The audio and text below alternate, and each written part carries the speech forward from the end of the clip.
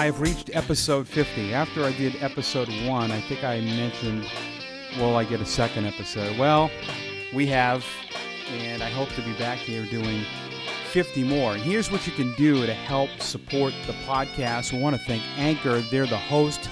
You can hear this through any podcast that you listen to, the hosting site. iTunes is the big one. I look at the numbers. 95% of you listen on iTunes, and I think 90% listen through the iPhone. But iTunes, Spotify, Google, and there's a ton of different venues and different ways you can listen to the podcast. Also, now you can watch my interviews. So coming up here in just a few minutes, Robby Scott's going to join me, former Boston Red Sox pitcher. You can watch that on my YouTube page. Just search Mike Antonellis. But I want you to please like, share, subscribe. Really pour it on with the comments. Even if you lie, it's fine. Just go overboard. See, I'm being honest with you. Just lie. Say how much you love me. Follow me on Facebook, Twitter, Instagram, and it's pretty easy to find. Twitter, at the Radio Mike as well, and Behind the Mic on Twitter is another social media vehicle. I'm starting to do some daily fantasy videos. I bought a green screen this week. I'm starting to really perfect my home studio, having a lot of fun with it. I had a lot of fun with this. Back in 2014, Robby Scott was with the Portland Sea Dogs, the team I was doing play-by-play for. And Robby and I, some people just mesh, and we got along, and I would talk to Robby a lot around the batting cage. He would hit fungos, and for those who don't know what fungos are, fungo is a different type of bat that allows coaches and pitchers to hit ground balls. So during batting practice, a lot of pitchers and coaches are hitting ground balls to the fielders while the hitters hit. And Robby and I just always hit it off. I respect the hell out of him. He was non-drafted, went to Florida State, ends up in indie ball, pitching for a team managed by Jose Canseco. I mean, his path to get to the big leagues was not easy. He had parts of 3 seasons with the Red Sox, including a great 2017 campaign with Boston, has a World Series ring, went to the Arizona Diamondbacks in 2011. Mike Hazen was a guy who found him. Mike was once, of course, with the Red Sox. And then it's a tough gig. He was out of a job. He ends up pitching in indie ball this past year, but he also had a son named Brody. He's got a wife who is a social media influencer big time. He's got over 20,000 followers on Instagram, Millennial Miss, and she does some great things talking about reality TV. I love Robby. I really do. And this conversation was excellent. I know you're going to love it. Here we go. How's it going? Good, man. Yeah? Yeah, just crazy times. It is, isn't it? Yeah, it was,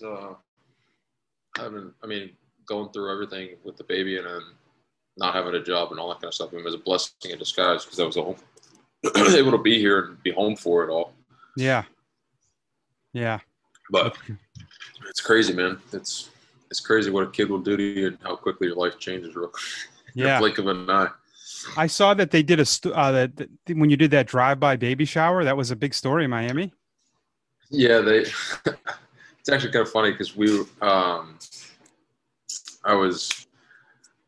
I had gotten home. I went on a golfing trip up to, because all the golf courses down here at home were closed. And my brother and I drove up to Tampa where my uncle lives, and we went up and played golf for a few days. And I got home, and I didn't even set up the baby shower. It was all of her girlfriends, and I was just told to be there. So I was sitting on the couch the night before, and I was like, let me email Channel 7 and see if they got anything going on. Oh, wow. So I emailed Channel 7, and they responded right away. And the thing that was funny about it was the girl that was in charge of it was a really good childhood friend growing up. So she jumped on it. She was like, oh, my God, this is great. We'll definitely have somebody out there. So it was pretty cool. That's awesome, yeah. Yeah. We'll just keep this as part of the interview, huh? Yeah, whatever you. It's up to you. Well, we'll just roll right into it. So Brody's the baby. I love that. I've seen a bunch Brody. of kids. Yeah. Yeah, he's doing awesome. He's getting big. It's crazy to see how much he's grown. I mean, in the first 2 months, let alone in the last 2 months after that, now 4.5 months old. Yep. It's crazy to see, and it's pretty special to see him grow up in the short time that we've had him already. But just seeing the way my wife is now a mom, and Yeah. and seeing how it's just a special thing that you don't really plan for, and you don't really know how to react until the time is and the time comes. You made a great point, because this first year of Brody, you can never get back, obviously. So, yeah, we don't like what's going on, but in a way, you have to be happy, right? Like you said, you get to spend the time with him.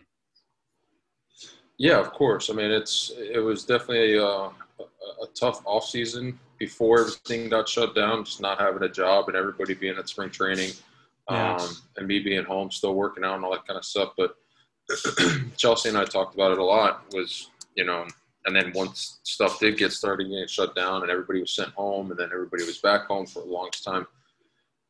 And just the way, how quickly everything transpired with the birth of Brody, there's no way that that it doesn't matter if I was playing in the Florida State League in Florida, there's no way I was getting home, how quickly it all went down. Yeah. So, and just being around through the last few months of her pregnancy was obviously definitely, a big help on her part, especially with her being our first kid and our first pregnancy. There was a lot of unknowns. There was a lot of, uncertainty when things were happening and all that kind of stuff. So it was cool to be around and making sure that I was here, and something that I will, never take for granted is being there. Because if I was away and I wasn't there, and now that I was actually being able to be there for the birth of it, I don't know what I would have done if I wasn't there. Yeah. So Good point. it's and it's crazy to think about for the rest of the baseball players out there. I mean, especially with all the babies that are born in the middle of the season. I mean, it's so hard, and only having those 3 days the organization gives you to take off. And if I had to leave after 3 days, I would have been torn to pieces. I would have been like, how am I supposed to do this? Like, how am I supposed to go right away like that? Yeah.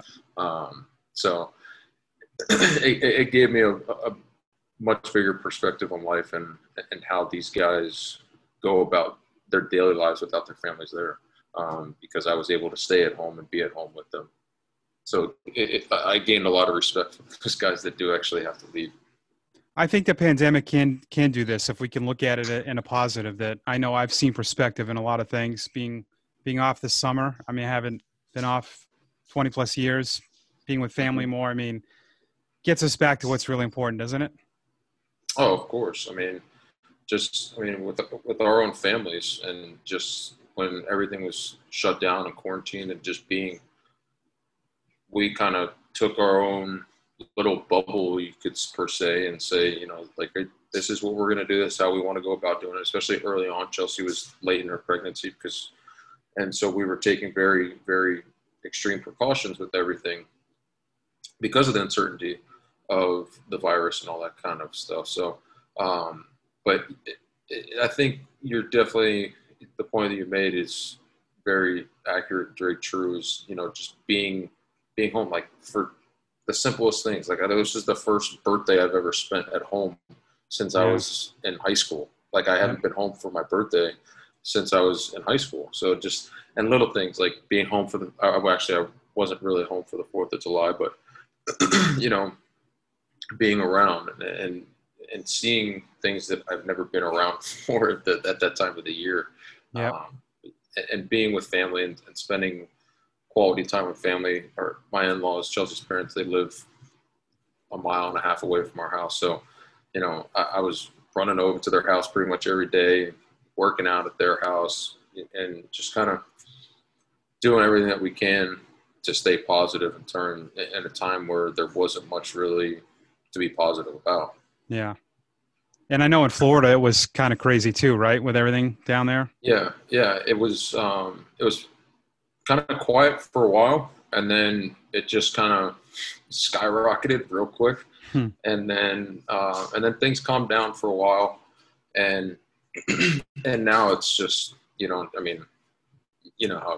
doesn't, every day, every time you turn on the TV, it's like something different. And it's like, all right, how much, I mean, we get it. It's a real thing. It's out there, but can we talk maybe a little about something else? So it is what it is. And it's one of those things that you definitely can't take it for granted. I mean, it's a real thing, and you got to take every precaution and be safe and wear your mask and all that kind of stuff, and however you want to go about doing it. But I mean, there's doctors and nurses that are out there that are telling you what the right way to do it and the wrong way. So, I mean, that's what they get paid to do. Why wouldn't we listen to those guys? Yeah, I don't. That's the one thing I just don't get during this. I mean, you know this. You've been around doctors and trainers. Those guys don't have agendas. I mean, maybe some do, but in the medical world, if you say something are wrong, I mean, that lasts, especially nowadays. Oh yeah. So they're not going to tell you something and then have it be all over Twitter, right? They don't. Yeah, they don't want to be misspoken for it, especially at this time, this day and age. Like you said, it's not going to be all over Twitter in a matter of seconds. So they're taking, every piece of information and dissecting it, I'm sure, to the 10th degree of what they possibly can do. So we could talk about all that kind of stuff for for hours and weeks and months and all that kind of stuff. So let's talk baseball. So you were in Sugar Land. They formed 4 teams? I mean, go figure. The independent league figured a way to do it. What was that like playing during the pandemic? It was actually pretty cool. It was a situation where they branched off from the Atlantic League, and they organized this 4-team league with 4 different managers that were all from the surrounding area, but very big, well-known names. Pete Incaviglio was our manager with the team that I was on. Roger Clemens' son, Kobe, was the manager of the Team Texas team with Roger helping him out and being around. And then Greg Swindell was the team for the Skeeters. And then why am I drawing a blank? Oh, Dave Island was the manager for the Rios del Tigres team. So it was an interesting time, especially when we all got there. It was a sense of kind of like everybody was looking at each other like, how long do you think this thing's going to last before they get shut down? Yeah. And they basically told us that the city and the state gave us a clearance, but because we were getting tested every week, we were getting tested every Sunday, that if at any given point we hit a certain amount of positive tests during that week or that for that week time period, that we would get shut down. So, and the guys took it upon themselves. I mean, listen, it was our only opportunity to get seen. We had, 4 teams of probably, I'd say probably half of the guys actually more than half, probably about 75% of the guys on each roster were free agents. And then there was a couple younger guys that were still affiliated that the organization allowed them to come out and play. And so we took it upon ourselves and to make sure that we were not doing anything stupid away from the field that was going to put this whole thing in jeopardy. There's a lot of people that put a lot of hard work and time into getting this league up and off the ground and working, and the ownership of Sugarland, putting the money up to allow this thing to happen. So it was pretty incredible to see the way the guys were going about it. The training staff was absolutely incredible with how they were operating. The clubhouse staff, I mean, everything that was about it. It was not an independent ball league. It was a first-class organization doing something that they wanted to show people, and that's why we were allowed to have fans, was because they were socially distant in the stands and all that kind of stuff. They wanted to show that it was operable under the circumstances what we were dealing with.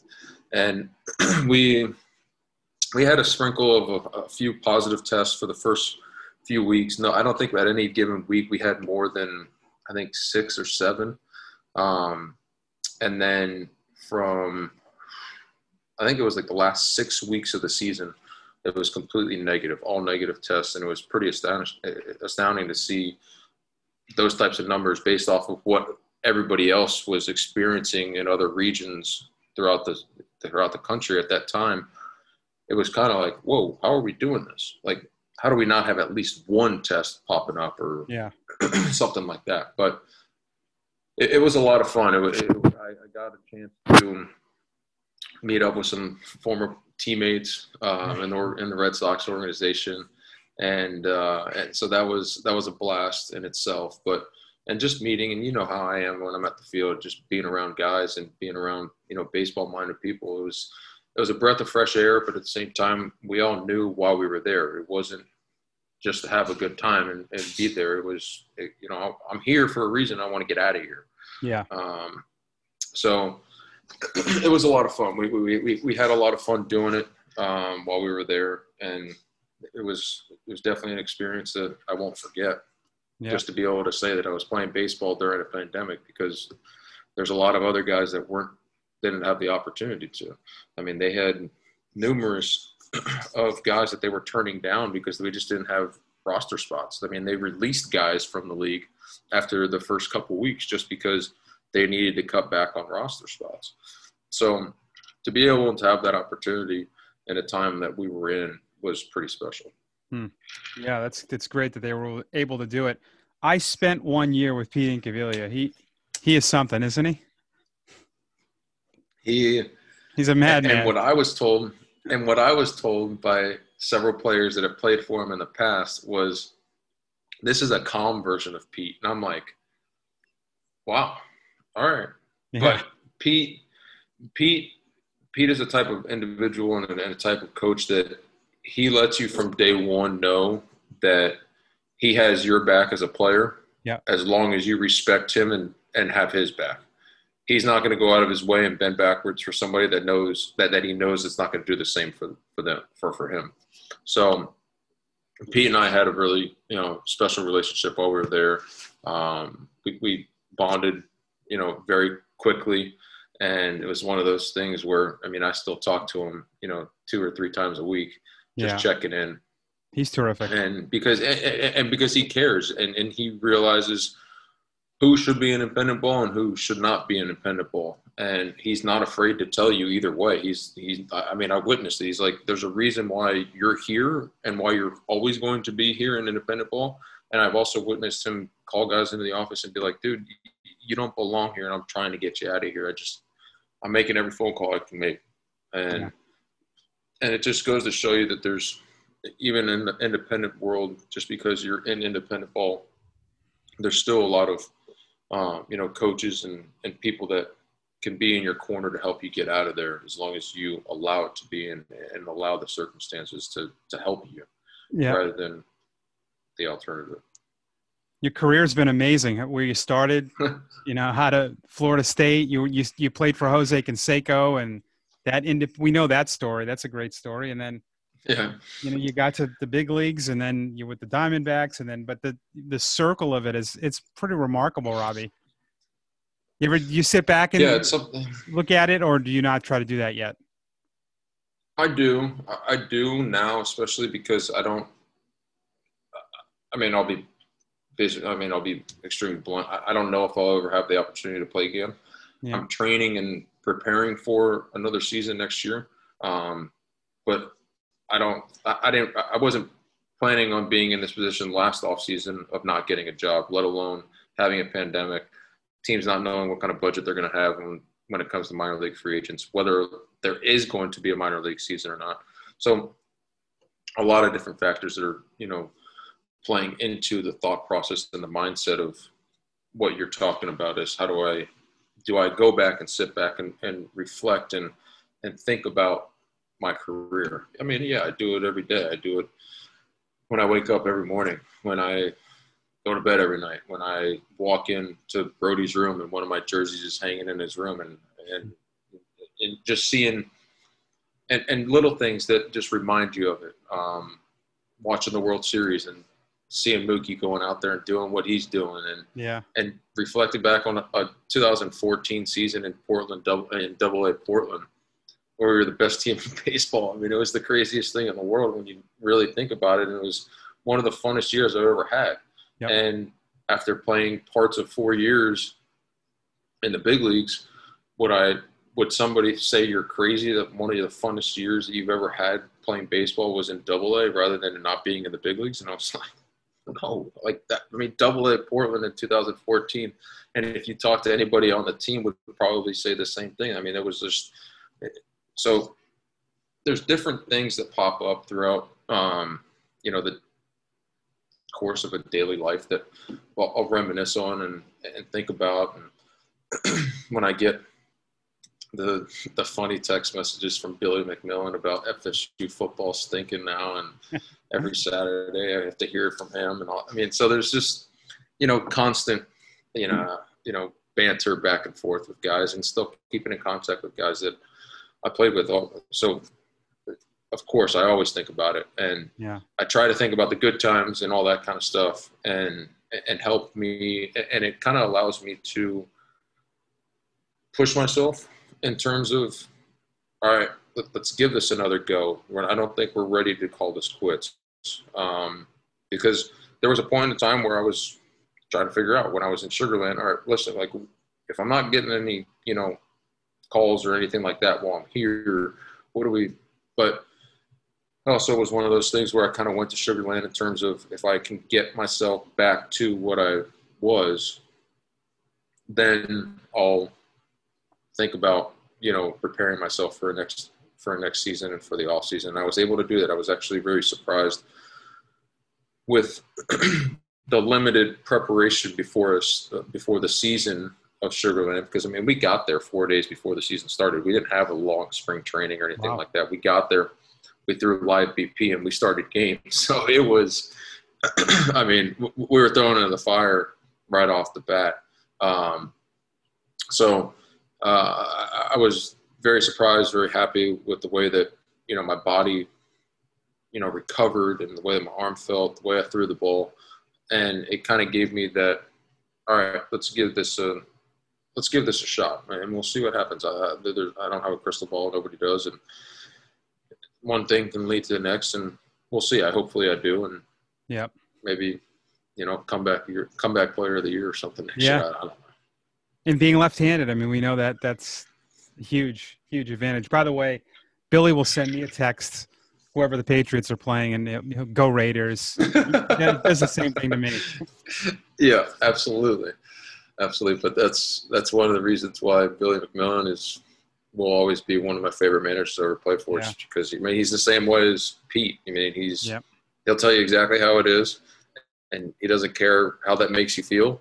But at the same time, if you respect him and you play hard for him, he's going to respect you, whether you're a Florida State guy or a Clemson guy. It don't really matter. He's one of those guys that if you're willing to put it all on the line for him, he's going to put it all on the line for you. Yeah. I love that you talked about the 14 team, because I see things with all of you guys from that team, and I have special moments. I think we have different connections to different people than others. I mean, that was the birth of Mookie that year. And we all, I think, have a special kind of bond with him, because we know he's such a good guy. But that was kind of when – and in you guys, I tell people this all the time. I've never seen players in awe of another player. But it was not normal what he was doing, right? No, absolutely not. And I think it was I think that was started the coming out party of Mookie Betts. Yeah. But I was with him for that second half of 2013 when he came up from Greenville, and we won the championship in 2013, the Carolina League. When he came up, we won the second half, and we rolled through the playoffs. And I think that's when he really started gaining the traction of them. And then we went to Double A that next year. And it was, I mean, from his first at bat, he hit a home. I think didn't he hit a homer off of Jesse Biddle, his first at bat? Yep, 3-2 start the 2000. And to start his 2014 season, and it was just like, all right, what else is this guy going to do to get out of here? Yeah, and then shortly thereafter, he was playing center field, and then a week later, he was gone. Yeah, once he went to the outfield, we kind of knew, okay. Yeah, it's for the big leagues. It wasn't Pawtucket. No, they're trying to figure out how to get him to the big leagues. Yeah, and to see what he's doing in the outfield now, I mean, you got to think, God, I mean, he's only been playing but how good of the second? I mean, he was a dang good second baseman as it was. Yep. So to answer your, I mean, we all knew Mookie was going to be special. Did I think that Mookie was going to be this special on a consistently basis of day in and day out, going about his business and being the guy that he is in the locker room and all that kind of stuff? No, because you can't ask that about anybody. It doesn't matter who you are. Yeah. I mean, this kid is, I mean, he's special. And it's one of those things that you did see it early on, but was it going to be this special? I mean, you can't even, not the best evaluator or scout could possibly say they're the next, Mookie Betts when they're sitting in the stands watching this guy, watching kids play now. But once he started playing, though, in May, some scouts were saying it was the best player they'd ever seen at that level. Obviously, once he was hitting 380, whatever. Oh yeah, absolutely, and that's the thing with baseball and how it's so funny is because they could say that, and then all of a sudden, if he got up to the big leagues and he was not very good or didn't pan out, then all these scouts are quoted as, "Oh yeah, he's the best player we saw at this age." But then what happened when he got to the big leagues? It's just that's the game of baseball that we play, and that everybody talks about. It's kind of like, all right, well, yeah, I mean, he was, but he also has done what he's done now, which. I mean, that kid's going to be very good for a very, very long time. Yeah. But when I see even Mike Brenly in the bullpen catching, everything, or Matt Spring, or that team for me too has a lot, just because you guys were really nice guys too. I think that goes overlooked. It was a great team with amazing, and not all great teams can be good in the clubhouse. I think a lot of that stuff, everyone says that bad teams have bad clubhouses. That's not true. I've seen it be that way, but you guys were great with each other. It was a very special group, though. And I had a friend tell me once that you could be in a situation like that and it never happened again. And I don't know if, that might be the only time. Because it was – No, for sure. Robby, every corner of that team and organization was just perfect. No, absolutely, and it's a credit from the top where it all started. Because looking back on it, if you really, really, really think about it, and you think about some of the characters that we had in that locker room that season, I mean, that as a front office standpoint, I've never been in the front office and doing the jobs that they do of creating rosters when spring training ends and all that kind of stuff. But when they were making this roster, I can probably imagine they were like, Billy, these guys are going to be good, but these guys are going to be animals. Yeah. And that's exactly what we were. But when we got there, I really feel like Billy did an incredible job that year of allowing us to show him that we can be who we are in the locker room.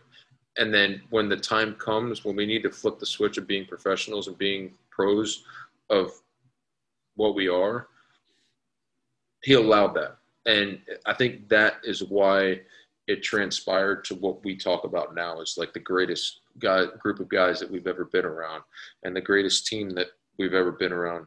And the most fun we had in a locker room or on a baseball field, because it starts with the way that Billy allowed us to be ourselves. And I think that's probably why he enjoyed it so much is that because he was able to just allow us to police it. And I know it's hard, especially at the minor league level, is to allow the players to police the locker room and the clubhouse and all that kind of stuff. But I think that's what he allowed us to do. I mean, Matt Spring was the mayor of Portland that year. I mean, you went anywhere in Portland and it was like, oh, you play with Matt Spring? And I'm like, yeah, yeah, we do. And so it's when you have guys and older guys in a locker room full of younger prospects that were sprinkled in there with, the Brenleys, the Springs, the Derek Gibsons. Yeah. I mean, shoot, even to start that year, Travis Shaw was there. Yeah. Marrero. But the older guys that we had on the team that have been around for a while, to see and to make sure that, all right, we're having our fun, we're having our good, but make sure we're getting our work in. And that was never an issue. throughout the entire year. And I mean, it was pretty cool to see just the front office people coming into town, coordinators, and just wanting to be in the locker room just because we were having that much fun. Like, it was just, it was fun to look back and see, like, oh, wow. I mean, yeah, I did see Epi a lot that year. Like, why was he always in town? And it's like, because they enjoyed coming to watch us play, and they enjoyed being around. And that's pretty hard to do, as you know, on a grind of a minor league season, especially being in Portland. The travel is not always that great. Yep. You know, driving and being pretty much the furthest away from a lot of things. Now it's completely different from what I heard. They take 2 buses everywhere and all that kind of stuff, but we'll leave that for a different time. Yeah, no, you're right. I can remember Matt Springs saying that BP was whenever the game started. I mean, he had that thing where BP started at 7:05. Yep, and you guys were complete what you said. I would tell people they would win 9 in a row. If they lost one game, the bus was like they lost the World Series. So you guys were the other way too, though. That's what I remember. I remember some times where I was even surprised how quiet. And it's like, well, we're 50 games over 500, but yeah. But then I remember the games were just teams had no chance. Like, I've never seen. Yeah, it was the. Have you ever seen anything like that? With you know, usually in baseball scores are even, but there were weeks where no one had a chance. I mean, it was looking back on. I mean, I don't know exactly when we actually did clinch our division for the playoffs, but it really it made it feel like we clinched in the middle of June, and there was no first half winner, second half winner in that league. No, like it really felt that way, that we were kicking everybody's butt the entire, like, for the first 2.5 months of the season. It was just like, are we this good? Like, there's no way. And then it was a joke. It was like, all right, when's the front office going? Like, who are they taking from us? When's everybody going to start leaving? And it just never really happened until, unfortunately, at the very end of the season, when we lost a few guys, because when the Red Sox called up a couple of guys from AAA, and then a few guys went to AAA for their playoffs and that kind of thing. So, but it was, you're right, but it all goes back to Billy allowing us to be who we are and allowing us to make and I mean, there were certain points in times where, I mean, Billy put his foot down. He was like, all right, enough. Like, let's go. And we learned that very quickly and very early on, was like, all right, I mean, he's going to not allow us to do whatever we want. Yeah. But I think that it was also allowing us to learn how to win and be respectable and win, and learning at the professional level, dealing with losses the right way. Yeah. I love Billy. I mean, I get to spend time with him a little bit this year, social distance. I hope he gets a Red Sox job. That's where I keep. That's who I want. That's an emotional pick, but so what? We want all of our people that we love to do well, and I think he can do it. Yeah, absolutely. Yeah, and 100%. I mean, there's not a doubt in my mind that Billy would be successful as the Red Sox manager. Honestly, I've been so kind of distant from baseball this year, other than just watching the playoffs, that I completely forgot the Red Sox didn't have a manager until you just said that. That's great, yeah. And I really didn't even think about it until you just said it. And I mean, listen, I think Billy McMillan is one of the greatest baseball minds that I've been around. I think he's an incredible human being. And most importantly, I think he has the respect in that organization from not only his peers and his coaches and other people in the front office, but he has the respect of the players that he's coached along the way. And he's gotten to know a lot of people in the organization for being around, not only for being around for so long, but as being a manager all the way pretty much through the system, and also coordinating. I mean, he was a base running and outfield coordinator for a few years as well, mixed in there. So, man, you threw me for a loop there. I didn't even thought about that one. But I thought thinking about about it. it, I mean, Yeah. it makes complete sense. If they want to stay in house, it makes sense. Yeah. Yep. So yeah, I don't think I've ever asked you. I mean, you were obviously people know and they can Google you and see that you pitched with the Red Sox. What do you remember that first day? Did you go out onto the fields when you got called up? Well, you started on the Yeah, road, I right? You mean, were in Oakland, right? yeah, we were in Oakland. Yep. We were in Oakland, and thankfully at that time, I mean, Joe Kelly would never say that. Thankfully, he was in AAA at that time, but he was, Hmm. and he got called up the same day. It was September 1st. The Red Sox big league team had the day off on the first, so we flew out to California. They told us after our game in Pawtucket on the first, and then we took the red eye the next morning, met the team in Oakland. And it was a good thing that I had Joe on the flight because, I mean, Joe and Devin Marrero were on the flight with us, or with me. It was just us three. I think it was just us three. I believe it was. And Devin had been up and down a couple of times that year. But just having Joe there was, I guess, a sense of comfort, even though Joe being Joe is never a sense of comfort when you're around him because you don't know if he's going to freak out on you or give you the sad puppy face. But I do remember when I got there and walking into the locker room, and of course, Pedroia was the first one in the locker room. Petey and I had played golf a few times at spring training, and I didn't know. I mean, I still don't know to this day if he knew beforehand if I was getting called up or whatnot. And he had known a little bit about me just by playing golf with him and telling him a little bit about my, background of where I've come from and all that kind of stuff. And so when I walked in the locker room, he was like, "Hell yeah!" He's like, "Sick." So, and he was like, "I just want to let you know right off the bat, like this isn't the big leagues. This is Oakland. Like, don't think this is the big leagues." And I was like, "I'll tell you what, man, this beats Buffalo, New York. I promise you." Yeah. That's where we were the night before. I think I got called up was we were in Buffalo and then came back home. And so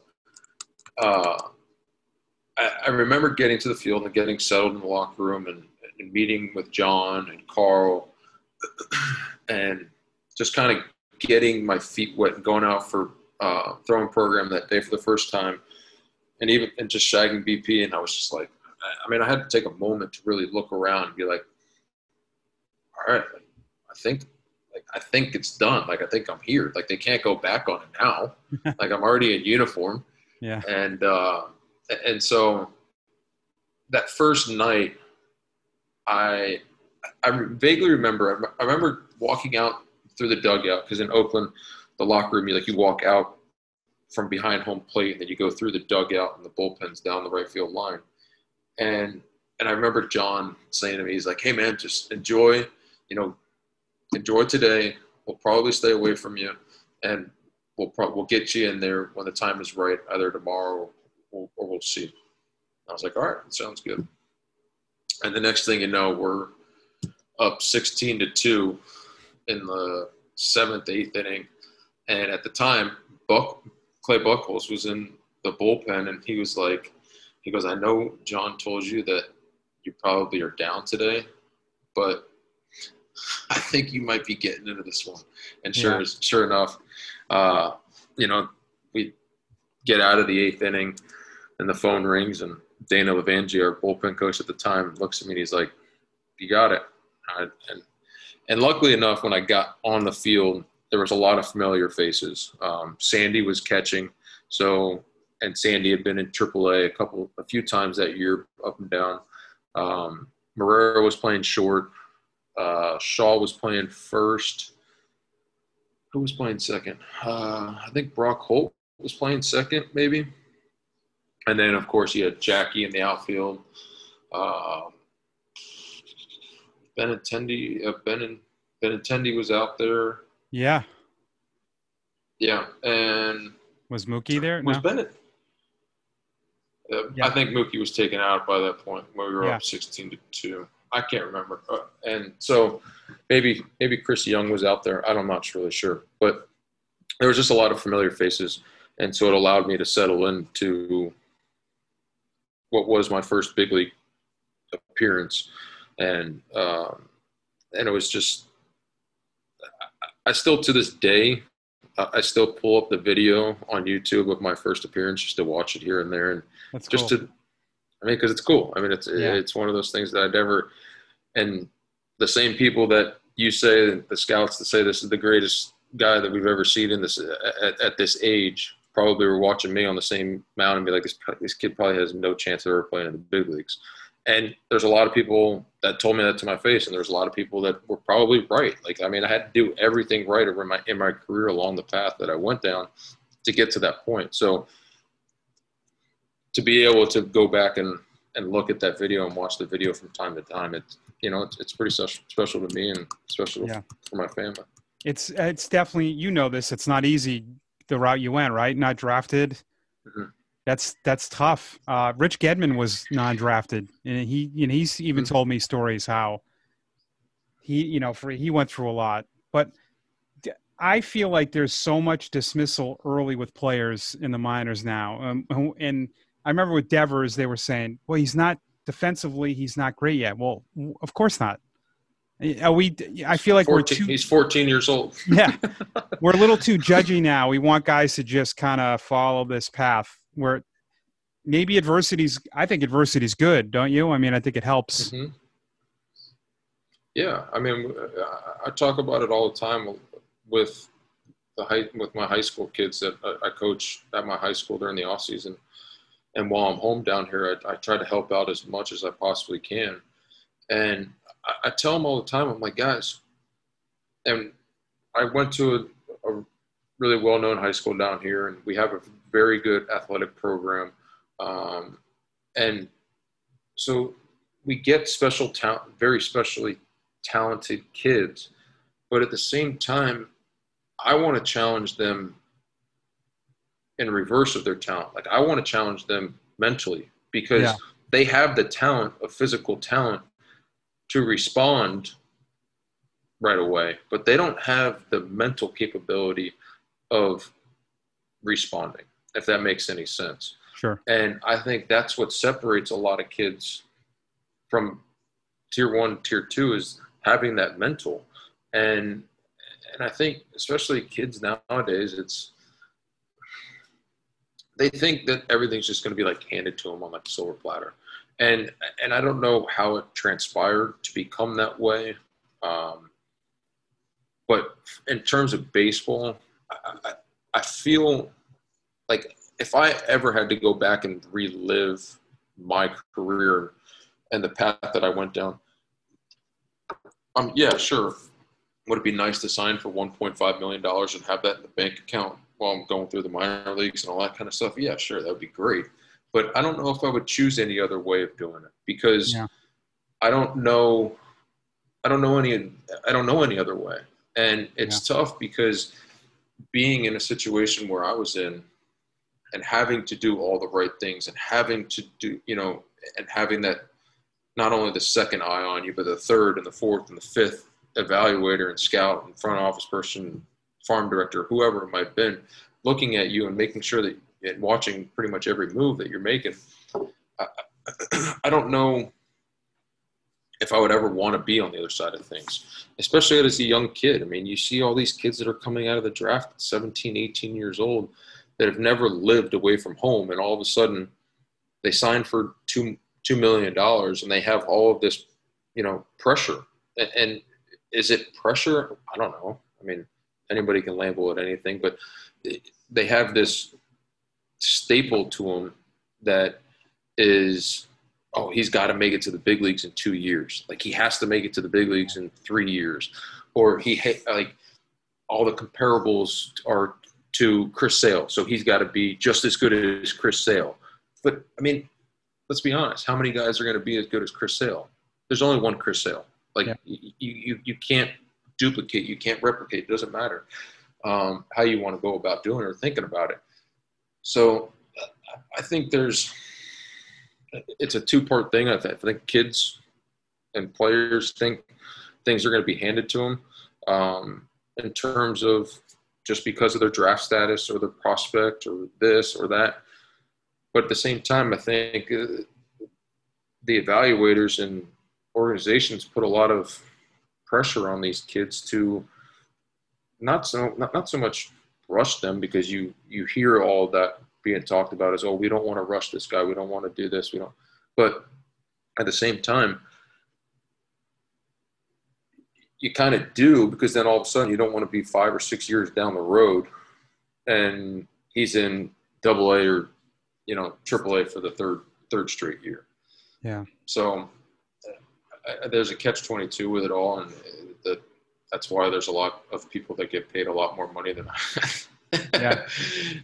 to figure all that out. But it certainly is you bring up a good point in terms of, like Devers is a perfect example, and he's still learning, and he's still getting better, and he's still developing, and he's doing it at such a high level. And you saw that a couple of years ago in the playoffs and in the World Series, and seeing what this kid was able to do at such a young age, and still learning. 2 years now removed from 2 years now removed from the World Series. I mean, he's still learning, and he's still getting better, and there's still room for an improvement. And but that goes with everyone. I mean, it's the game of baseball. It's athletic. It's professional sports. You're gonna, if you don't have any room for improvement or trying to get yourself better, then why are you still doing it? Yeah. To me, it's the hardest sport. It's the most unpredictable. I think the NFL might be more predictable. The great players are usually great every year. I think it's just a different game. But baseball, the best hitter JD Martinez had a tough year. But you can't say that, because in the sports media, if you say it's hard, that doesn't get phone calls on the talk shows. But it is. I watched it. I mean, it's brutal, man. I don't know how you guys do it. It really is a hard freaking sport. I mean, mentally, physically, the grind, Yeah, and I think that's why a lot of people, and that's why you've seen a lot of the older people of baseball of kind of getting themselves slowly removed from the game, is because now the new thing is all the sabermetrics. The computers tell us to do this, computers tell us to do that, which is all great. Like, I'm a firm believer in all the computers, but at the same time, no matter if you're giving us what the computer is saying, we still have to translate that to the player somehow, some way. So you still have to have the coaching aspect of the game. Yeah. It doesn't matter if you have all the information coming from a computer, whatever formula is spitting up at you. We still have to adapt as coaches in terms of how are we giving this information to our players. It's not just the kid. The players and guys can't just read it off the computer screen and be like, oh, yeah, this sounds good. Yeah. No, like, it has to be relayed. It has to be coached in a certain manner for it to work. And I think that's where you're seeing some difficulty of it all, in terms of how do we go about doing that? How do we find the right people? How do we teach the people, the analytical people, to relay that stuff to our coaches, so our coaches can give it to our players? But it's all part of the game. And like you said, I mean, I think that's why it's one of the hardest sports, if not the hardest sport in the world to play and be that good. And you think about it, if you're 3 out of 10, you're hitting 300, you're a Hall of Famer. Yeah. There's not many things. If you throw 10 passes and you complete 3, I guarantee you one thing: you're not throwing those 10 passes on Sundays.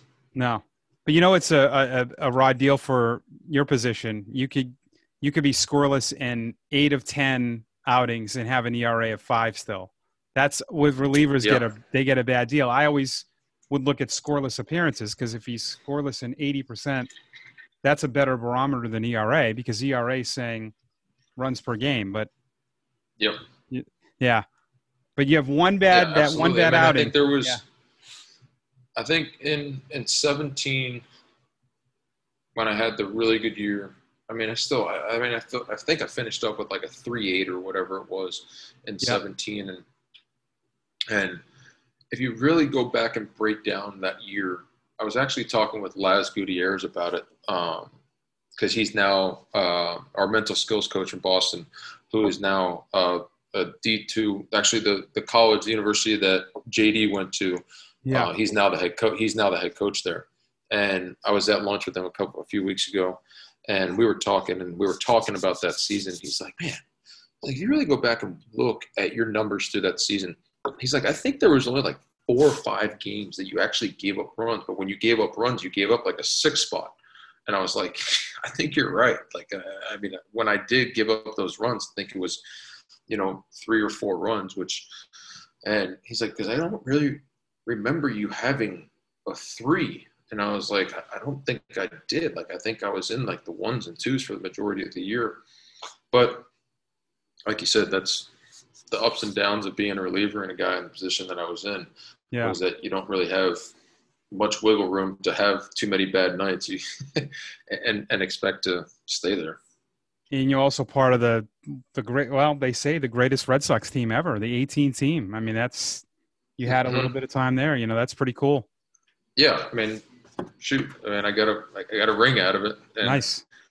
It's in the room, and it'll always be displayed and that kind of stuff. So yeah, I mean, it's one of those situations. It was, crazy year. I mean, 108 wins in the regular season. Yeah. And I mean, it's that's crazy. Do you think a lot of those guys that were in Portland, though, that when they get to the big leagues from that 14 team, they had that winning mentality? Does that carry over, or is the big league such a separator that it's hard to carry anything minor leagues to the big leagues? No, I mean, I don't think there's a separator, because if there was a separator, then I don't think the minor leagues would be valued as much as they are. Sure. And that's why, for me, to bring up a completely different subject of cutting back minor league teams and cutting out leagues and this, that, and the other, I just don't think it's right. I think it's been set up this way for so long that why are we trying to reinvent the color wheel? I mean, that there's steps in a certain progression and development of a kid's career that obviously has worked for so long. What are we trying to do? So do I think there's a separator in between the two? No, because I think that's where, these guys develop their routines and they become accustomed to their routine that works for them. It's not just a set thing that the whole entire organization does. I mean, these kids, once you get to the AA and AAA level, I mean, you're now getting yourself ready for the big leagues. And I need to figure out what I'm going to be able to do on a daily basis to get my body in position to be productive on a daily basis. If you're a position player or pitcher or whatever, however it might be, if you're a starting pitcher, it's completely different than if you're a reliever. So to answer your question, no, I think there's a lot of things that you can learn at the minor league level that will help you and bring with you to the big league level. Certain, like I talked about in the minor leagues of 2014 in Portland, of learning how to win the right way, and learning how to deal with losses the right way. And there's a fine line of how to do it. And you learn that at the minor leagues, because in college, you do learn a lot about that, depending on where you went to school and all that kind of stuff. You do learn that there is something to play for at the end of the season. But at the high school level and travel ball, I mean, you're just kind of really showing up to the field and going to play and not really caring about what the outcome is. And like you talked about, I mean, there was times where you got on the bus after we had won 12 straight and we lost one game, and you felt like we had lost 12 straight. Yeah. And it comes a time where you know what's at stake, and you know how to react to it. Well, I think you're in a good spot. You're a dad. You have a great wife who's a huge Instagrammer. I see her account. You're living with she's a celebrity. Yeah. She's a bigger celebrity than I am. She's got more followers than I do. So crazy, huh? So it is crazy. I hope that you're pitching again, and I appreciate your friendship and you doing this too. You're a good guy, so it's been great to get to know you too. Mike, and it's been a crazy year, but like I said, everything happens for a reason, and I wouldn't take anything away from it, because, being there and seeing my firstborn child being born, that's a once in a lifetime experience. And if we were in any other circumstances, that probably wouldn't have been there. So everything happens for a reason. And, I'm so very grateful for that. And like you said, I'm extremely grateful for being able to meet you, and our career paths crossed the way that they did, and being able to get to know you when I did. And now you being in AAA, I know that's one of the biggest, a job that you've wanted for a few years now. And I know I'm super excited for you. Hopefully next year you guys are actually calling games, not Sim City, hashtagging Sim City games. So, and don't think for a second I wasn't listening to your games when you guys were calling those inter squad games, because I do enjoy watching it and hearing your voice when calling games. So thanks, bud. I appreciate. Robby and I later talked after we would like to possibly host a talk show at some point, and we think at a point down the road we're going to try to bring you a Facebook Live conversation. But Robby's a great story, and he worked his butt off to get to the big leagues, and whatever he does next, he's going to do well. And I know it. I have the confidence in him. And tucked down in Miami, man, is he lucky. Beautiful area, and a big Dolphins fan as well. All right, behind the mic, make sure to tweet me if you can find me. It's pretty easy. At @behind_Mike, Behind the Mike's 1973 on Facebook. I'm on Instagram. I think I'm on Pinterest as well. I'm on it all. But make sure to like, subscribe, share this.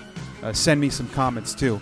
@TheRadioMike is Twitter, email, antonellis.michael@gmail.com. And as always, you know this. Peace and love.